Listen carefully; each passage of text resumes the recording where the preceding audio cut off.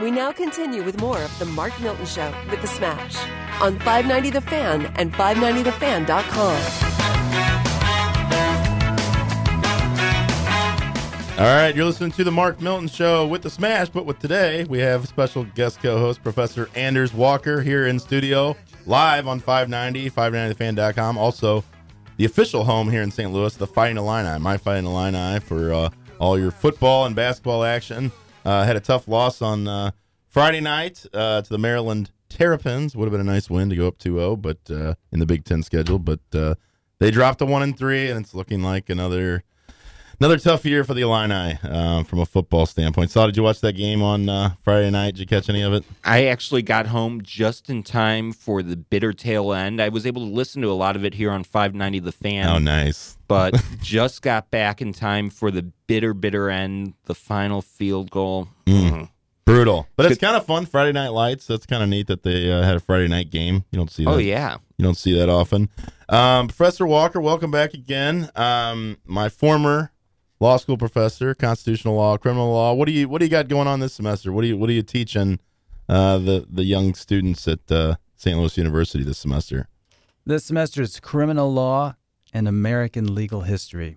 Great course. That's probably one of the most popular courses at the law school. Would you agree with that?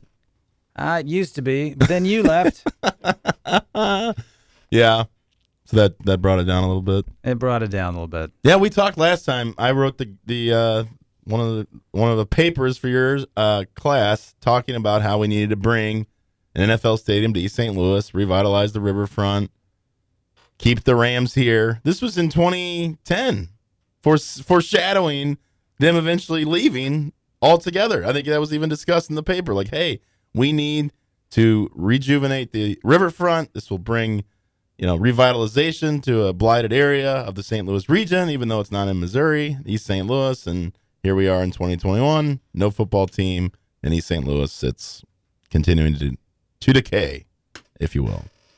That was a great paper. Thank you. Clip that off, Dave. Clip that off. All right, this next segment, I want to talk about this Bob Woodward book called Peril. I don't know if you've read the Cliff Notes or if you've actually, I don't even know if it's out yet. It feels like the book has already been copy and pasted almost every news organization.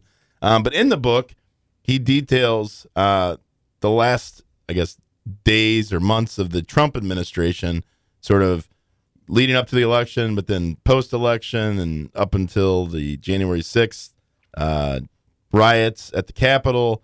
But what's most striking about this book is it talks about General Milley, who is really recently was sort of embarrassed by the whole Afghanistan fiasco. He's the chairman of the Joint Chiefs of Staff, so his job is to serve as the liaison between the military apparatus and the president, basically the president's advisor. And Trump hired him to be that for him as well. Biden kept him on in the same role.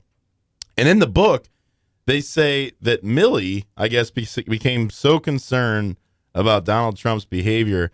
He's just extraordinary steps that he took in that role that you might argue, in and of itself, is an insurrection. You got a guy who's a subordinate of the president of the United States calling Chinese officials behind his back, telling them not to worry, we're not going to attack you, and if we do attack you, I'm going to give you a warning in advance. I mean, as an American legal history scholar, is that not treason? Is that not a form of insurrection? Well, the way Woodward describes it, it comes close. I don't know what Milley's defense is, if he had some mill communications with China that were approved. But they were not approved. They were not approved by the president. Here's what's interesting to me is Biden has pretty much not said anything. I think he's defending him. And Biden has defended the military through the whole Afghanistan thing. And then we just heard about this. There's some family that was hit with a drone. But contrast that to Trump. How many generals did he fire? And remember all the things he said about U.S. military in France. He didn't want to go visit the graveyards because they were losers. And then remember what he said about John McCain. Reportedly. Right. Biden, to his credit, has actually stuck by the military. And I don't know about this Milley thing. I guess there's going to be some kind of investigation. There has to be. I think there has to be. Trump's already said he was a traitor. So Trump would have fired him off the bat. And I just find it interesting that the Biden, I think this is the traditional, the president sticks by the military and he will cover for him. Trump did not do that. I'm going to push back on that a second. So I don't believe Trump did not stand with the military. I think Trump was skeptical of just taking whatever the Pentagon says as gospel. Okay, the Pentagon is one of the most bloated pieces of our whole national government. I mean, when you think about the spending that goes on there, you have a lot of career guys like Milley. I mean, Milley is obviously, a hero in the sense of being a soldier and a willing to put his life on the line for others. But that doesn't mean that the president pushing back on what the top leaders of the Pentagon or what these military officials want to do as far as spending, going to war, fighting endless wars. I mean, look at Afghanistan. I think you had presidents over the course of many years who were afraid to stand up and say, no, this is crazy. We can't keep fighting this war.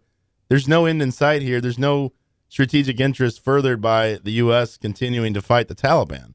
Now, that might sound like I'm defending Joe Biden. I'm certainly not. Right. Trump didn't get us out of Afghanistan. It was Joe Biden. Well, but Trump was the one who had the plans in place to get out of Afghanistan. Now, you can argue about the ultimate, the way we got out was nothing short of a disaster. And I don't know if any president could have gotten out of there without there being some sort of life lost or a dispute with the Taliban. But I will say it seems like Trump would not have left $80 billion in military equipment behind. It almost seems as though Trump was willing to make a deal with the devil, that is the Taliban, and basically acknowledge that they were going to take back the country. Whereas Biden's mistake was, hey, we want this Afghani government to stand up on its own without us, which everyone seems to think that was never going to happen either way. And so that's why they left the equipment. That's why they didn't tell Americans to get out. That was a huge miscalculation because the country basically collapsed overnight, and that led to the chaotic ultimate withdrawal and leaving all the equipment and not having an airbase. How do we not keep an airbase there? So Mark, this is how it works. The president sits in the Oval Office and tells people what to do. The president doesn't go to Afghanistan and say, burn those Jeeps, get rid of those tanks. It's the military. Right. They handle all that. So Trump probably would have done the same thing as Biden. Get out, call me when it's over. Biden is stuck up for the military. They handled it. Maybe it didn't go perfectly, but he hasn't said anything. And Trump did not. He fired. It was Mattis, Kelly, Dunford, Amos, Allen. I mean, it was like musical chairs. Mm-hmm. And then he kissed Kim Jong-un. Remember that? As a U.S. history teacher, I think the verdict is still out on how we're going to remember Trump and the military. And I don't know if it's going to be positive. Well, but okay, so putting aside his relationship with the military, it's hard to argue against his 4 years and the foreign policy that led to no conflicts. I mean, it seemed like we had the respect and the fear of the Chinese, the Russians. Contrast that to now. You're laughing. You're laughing. I think the Russians liked Trump. I don't know if they feared him. Oh, I think so. Much more so than Biden. And maybe the fear was based on him being sort of erratic, which is what this Milley, his excuse, if he has an excuse, it's that Donald Trump lost his mind after he lost the election. I was going to be the rock, if you will. I was going to keep this thing from burning to the ground. So I'm going to go around his back, alert the Chinese that all is well. I'm here. Don't worry. General Milley's got your back. This is a foreign adversary. You don't tell the enemy that I'm going to tell you if we attack you. That's treason. Point taken. So that, regardless of what you think about Trump, we still have constitutional safeguards that don't include the chairman of the Joint Chiefs of Staff going around the president's back. If he's, that's why you talk about the 25th Amendment, invoking that to remove the president. If he was so out of control, then his cabinet could have convened and removed him. Well, I will say this. So I don't know if I buy it. In Trump's defense, he had all kinds of problems within his cabinet. Mm-hmm. And he had people in the White House who I think were undermining him. And That's not good for business. The people elected him president, and he's the commander-in-chief. That's my Full point. stop. So if you don't like him, then quit. But don't undermine the president of the United States of America, whoever it is. I agree, and that's what's so disturbing is there is also a report of Milley communicating with Nancy Pelosi, Pelosi insisting that he take control of the nuclear football, the nuclear launch codes, because she was afraid really? You think Trump was going to drop a nuclear bomb on somebody because he was upset about losing the election? No, that's an important point, Mark. We have a civilian president and not a military dictatorship. And we need to remember that the founders were very concerned that a standing army might try to take over the government. That's why they wanted an armed citizen militia. So whoever the president is, I think we have to respect the office. And then we have to be very clear about the chain of command, especially when it comes to dealing with foreign adversaries, rivals, whatever you want to call them.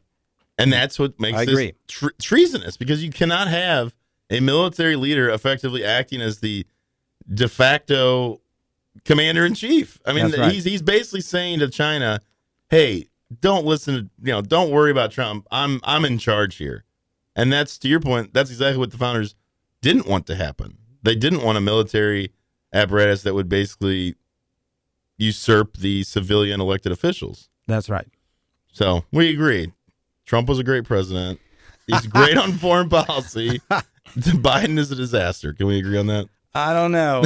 Well, I guess you're saying the jury's still out. They might all be a disaster. All right. Well, but democracy is the best of all possible options out there. So absolutely. Capitalist, free market, democracy. That's what we need in this country. Would you agree with that? Yes, capitalism works. Everybody agrees with that, even China. Look, and I'll make this point. Capitalism isn't necessarily equal outcomes, right? And that's the other thing we talked about earlier, this idea that, we're going to create a system that treats everyone fairly, everyone's going to have, their fair share, they're going to have this. No, America was always about equal opportunity. That's what it's about. You're going to have winners, you're going to have losers. And that's what's so frustrating about the tax plan we talked about earlier. It's like they're wanting to tax the wealthy almost as a means of punishing success, as opposed to having like a reason to do, like a rational, hey, this is better for our country if we, like you said, the Scandinavian countries seem to have it right, which is, why would we tax the people who are creating all the jobs and creating all the wealth in our country? And they've seen it work. They've seen that, taxing everyone equally actually leads to better outcomes in terms of attracting new business, new opportunity. Ultimately, all boats rise versus the socialist model, which is let's punish the successful and redistribute their wealth to others. That doesn't work. It doesn't work. Countries fail over socialism. That's right. That's what Europe learned, and they tried it. Well, how come Didn't China's not failing, or do you feel like that could still happen? So China has imported capitalism. I don't think China's communist. I think it is capitalism with Chinese characteristics. They've imported a variety of market features. Take, for example, their trade deals with the entire world. Everything I'm wearing right now is made in China, except for my shoes, which are made in America. I just paid $300 for them because I'm shifting my wardrobe to U.S. Buy America. Buy America. Buy Miller Furniture. Buy American. These are the only pair of shoes I have right now because they cost so much. Those Sperry's? Sperry no, top Sperry's siders? are made in China. I had a pair of Sperry's and they're made in China. I threw them away. These are Oak Street, made in Chicago, everybody. But China's doing trade with everyone. That's not communism. China's got private property. China's got markets. They just have heavy government control. And I don't know if it's going to work. Well, so do we. I don't think it is. I think we have more innovation and creativity. And so we will prevail. But they don't really have a communist system. Well, but they also, you mentioned property. I mean, you don't really own anything there. Is that fair? I mean, in terms of, like, that's what makes our country unique in terms of innovation is the property rights, whether it be IP, intellectual property, trademarks, copyrights, those things. I mean, there it all kind of belongs to the government. Whereas here, if you go out and you create something, you invent something, that's yours. You own that and you can profit off it. Well, I think they've allowed for a private sector to evolve. That's people like Jack Ma, but they are under heavy government surveillance. But didn't he go to prison? He disappeared for a while. Then he came back.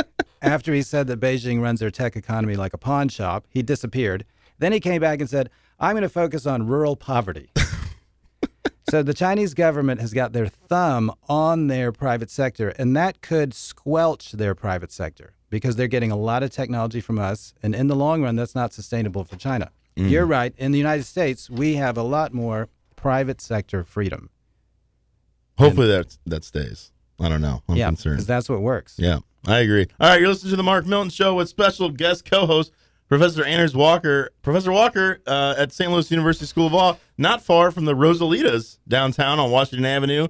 Maybe go grab lunch there sometime, happy hour. I'm sure you enjoy the chips and salsa, the margaritas.